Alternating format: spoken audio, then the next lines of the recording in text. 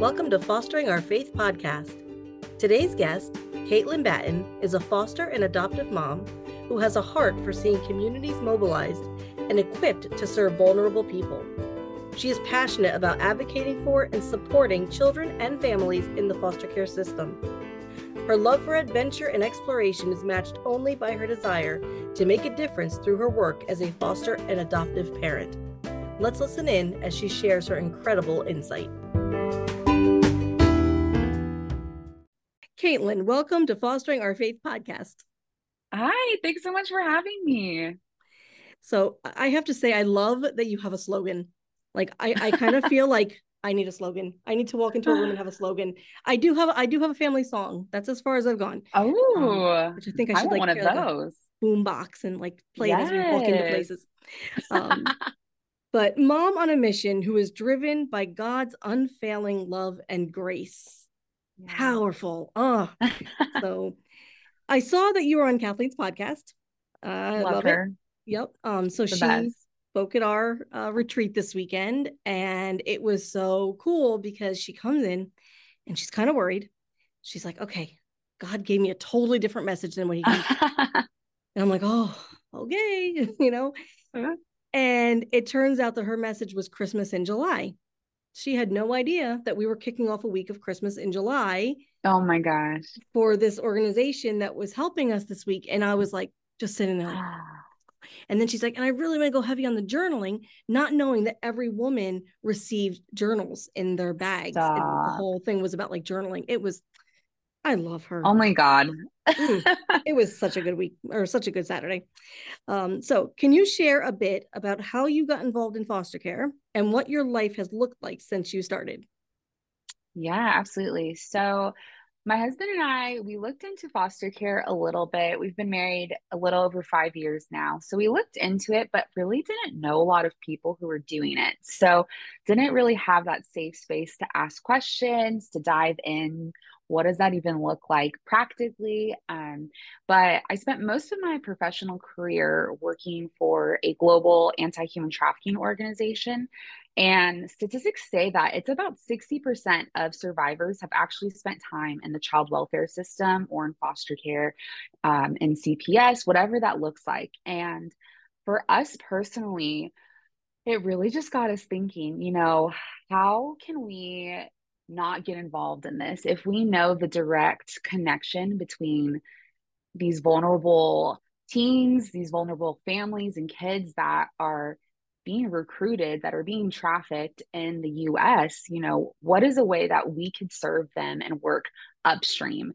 And we are definitely believers of wanting to be proactive and not just reactive. And there are so many great organizations that are reactive, they are doing the work. But for us, it was just clear, we need to look into fostering.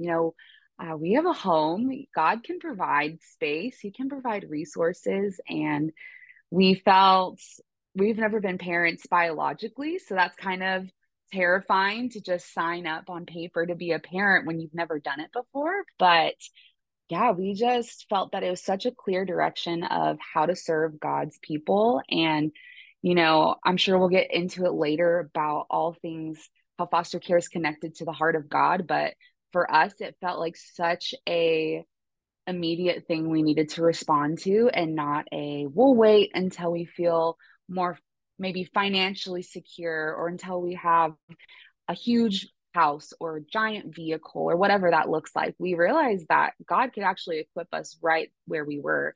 And so since then, I feel like our life has looked completely different.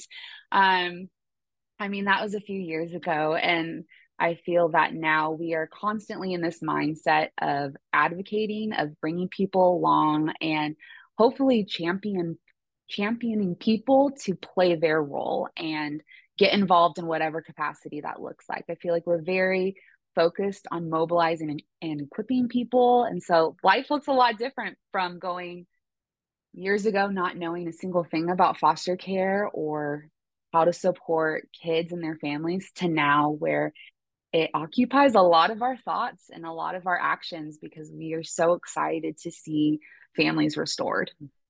Our listeners know I spent 4 years institutionalized as a teenager from 16 to 20.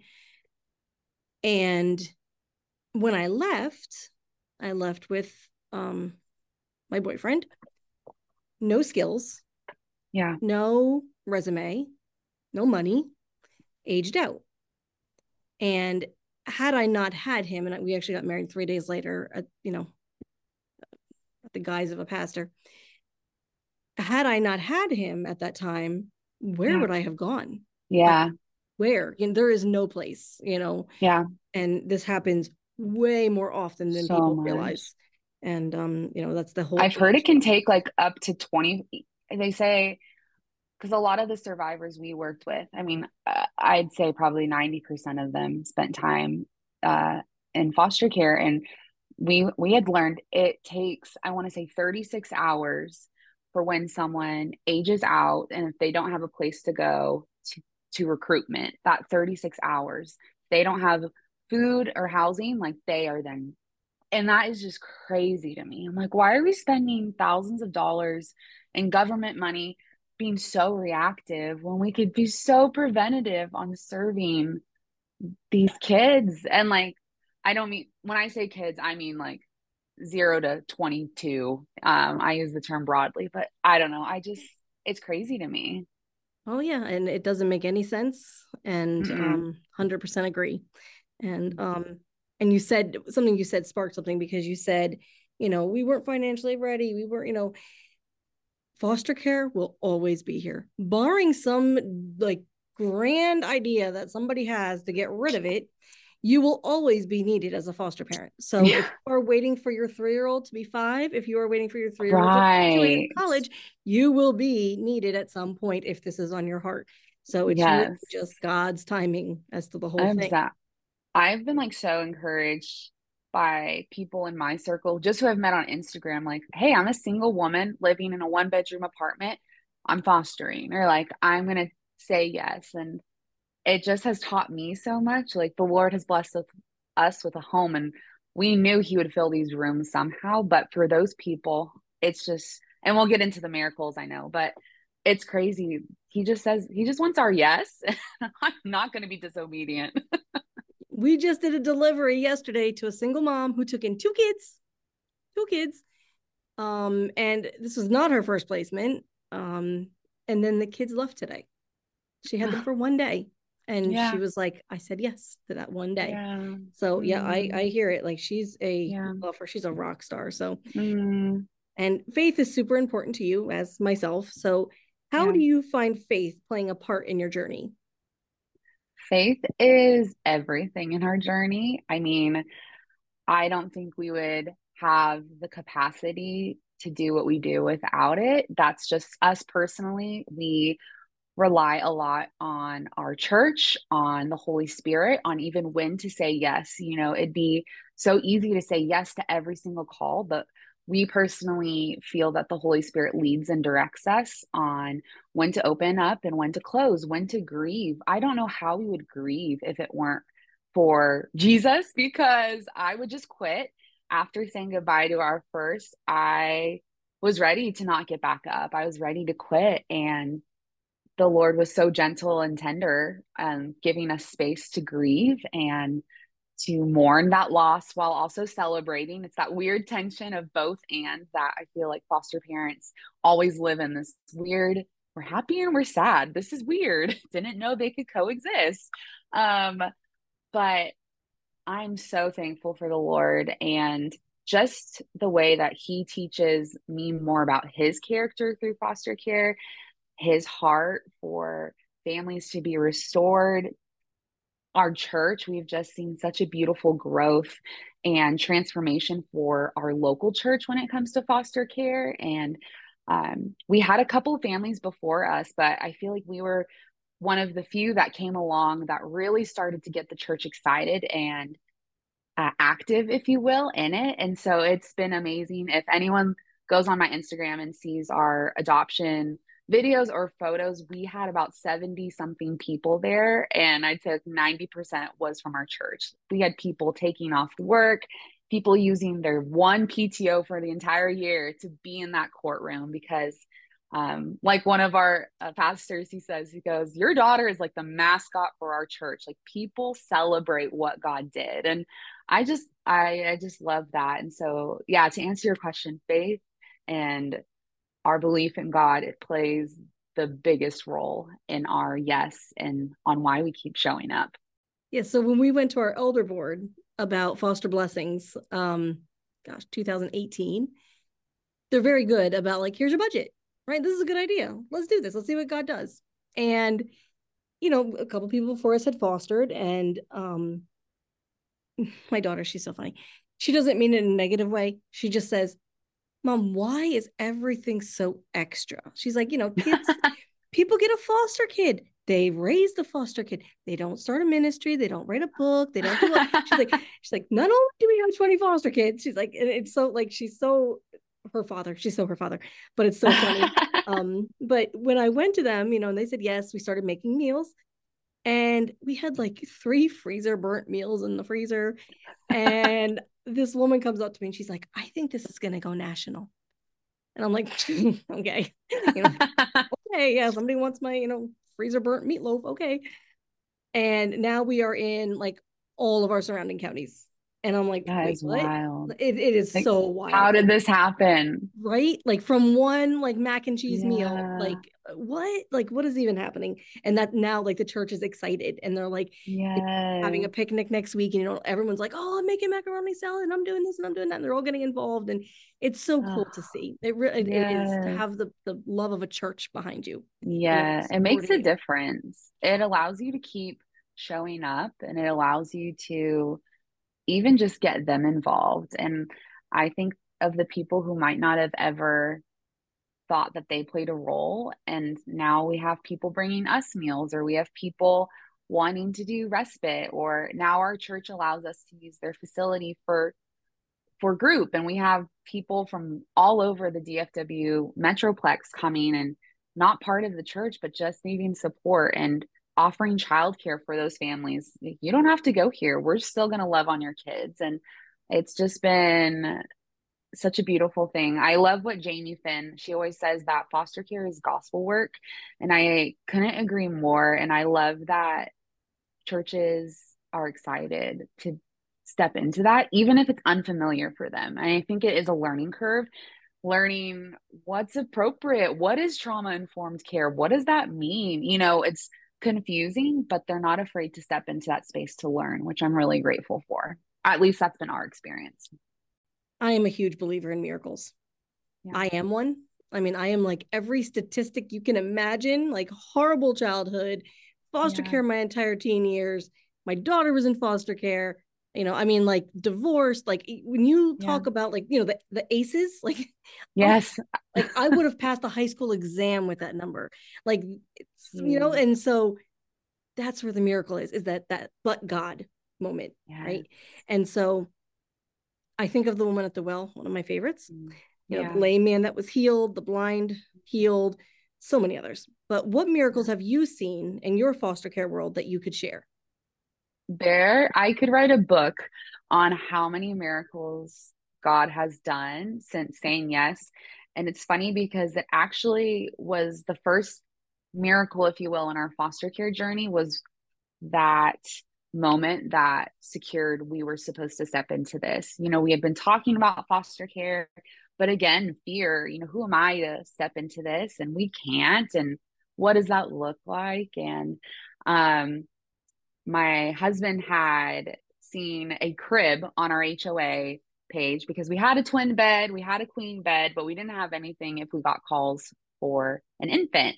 And those who do foster care, you have to be ready for everything. Things are expensive and you just got to work with what you got. And he saw this crib on our HOA page, sends it to me, says, you should just reach out and see how much it is. And I had a number in my head. So I messaged the lady and it was probably 4 times my number. And I said, that's okay. No longer interested.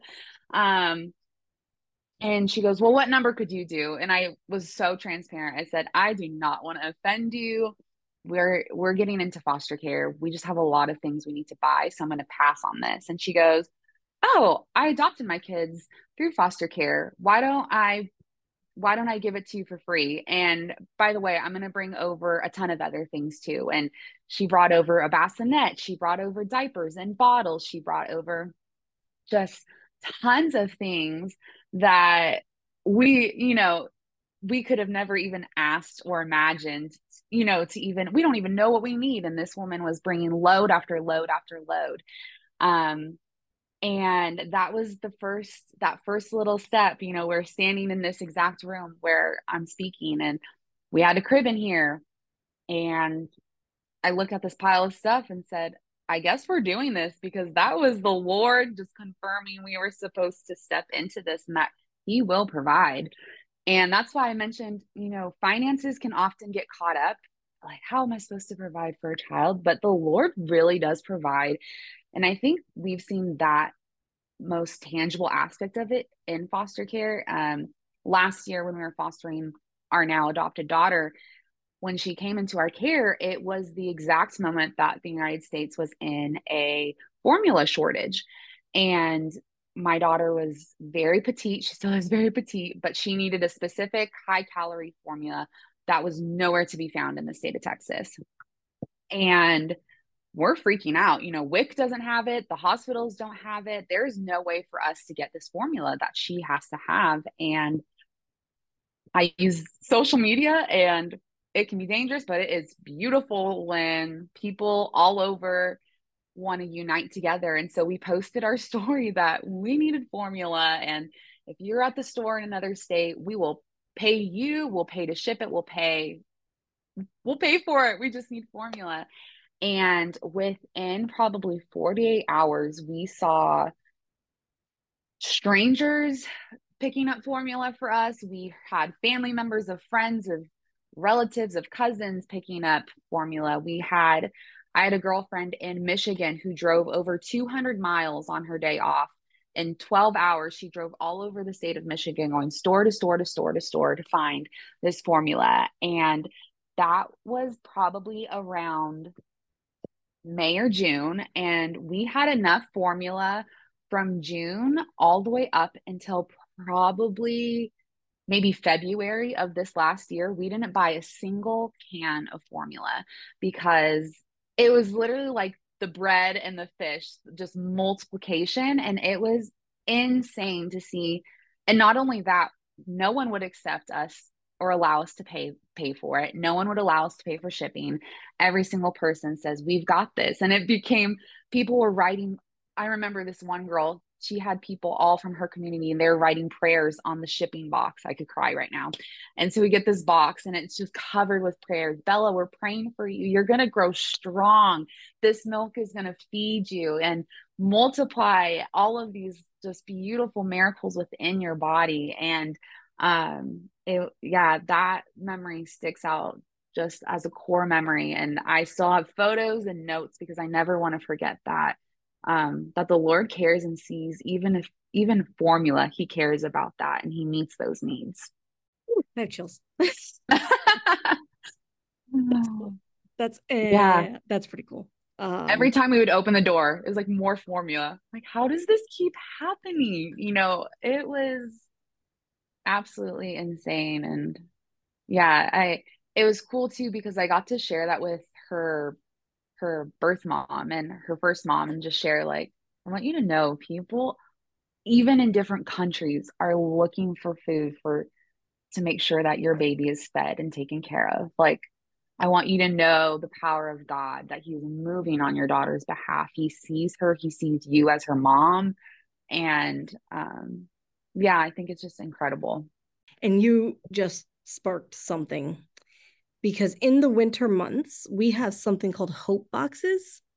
And these are just Walmart plain brown shipping boxes that we put like ginger ale, soup, tissues, like all the sicky things, right? And we deliver them to foster families who have flu, COVID, just can't leave their house kind of thing. And wouldn't it be cool to have like a couple Sundays before flu season hits, to have like our church write the prayers on the box? Like, oh, that's so cool. And you can get kids involved too. Kids can be drawing pictures for other kids. And it's not just a you thing. Like it's everyone. And it goes back to that whole thing that everyone can play a part. You don't have to foster, but you can play a part. So I love that idea. That's cool. I'm just sitting like constantly the wheels are turning with me. Like there's Yes. constant. I say it all the time, but I think my elder board is like, just go take a nap. Like just go lay down Please. somewhere for a minute. Let us have a meeting about something other than it's fine. Cannot, can't shut it off. Nope. It's and I heard a friend of mine showed a clip of oh, I can't think of who it was now that I was saying it, but he was like that passion of the thing that you wake up at 3 in the morning and you're Yeah. like, oh, I have an idea, and you're writing it down. Like Yeah. find that sweet spot, Mm, and you will find your life's work kind of I thing. love that. That's so good. That's so Oh, rich. awesome. So when healthy, because Yeah.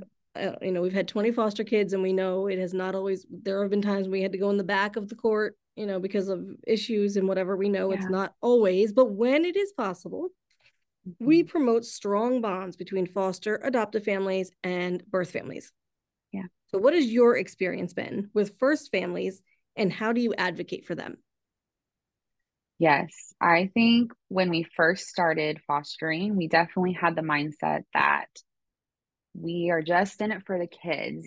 Parents shouldn't, if you lost your child, you shouldn't get them back. We're better and wanted to help. And it was rooted in, not in pride, but it was just also rooted in ignorance. And we just didn't know what we didn't know. And we started to realize, wow, these people also need love. And who am I? And I think that goes back to what the Lord has done. It's all what He's done is just, Caitlyn, I see you the same. You are not higher than this mother that you are serving. I died for her on the cross, just as I died for you on the cross. And I see her with the most loving eyes. And the way that you look at your daughter, Caitlyn, that you're caring for, that's how I look at her, the mom or the father.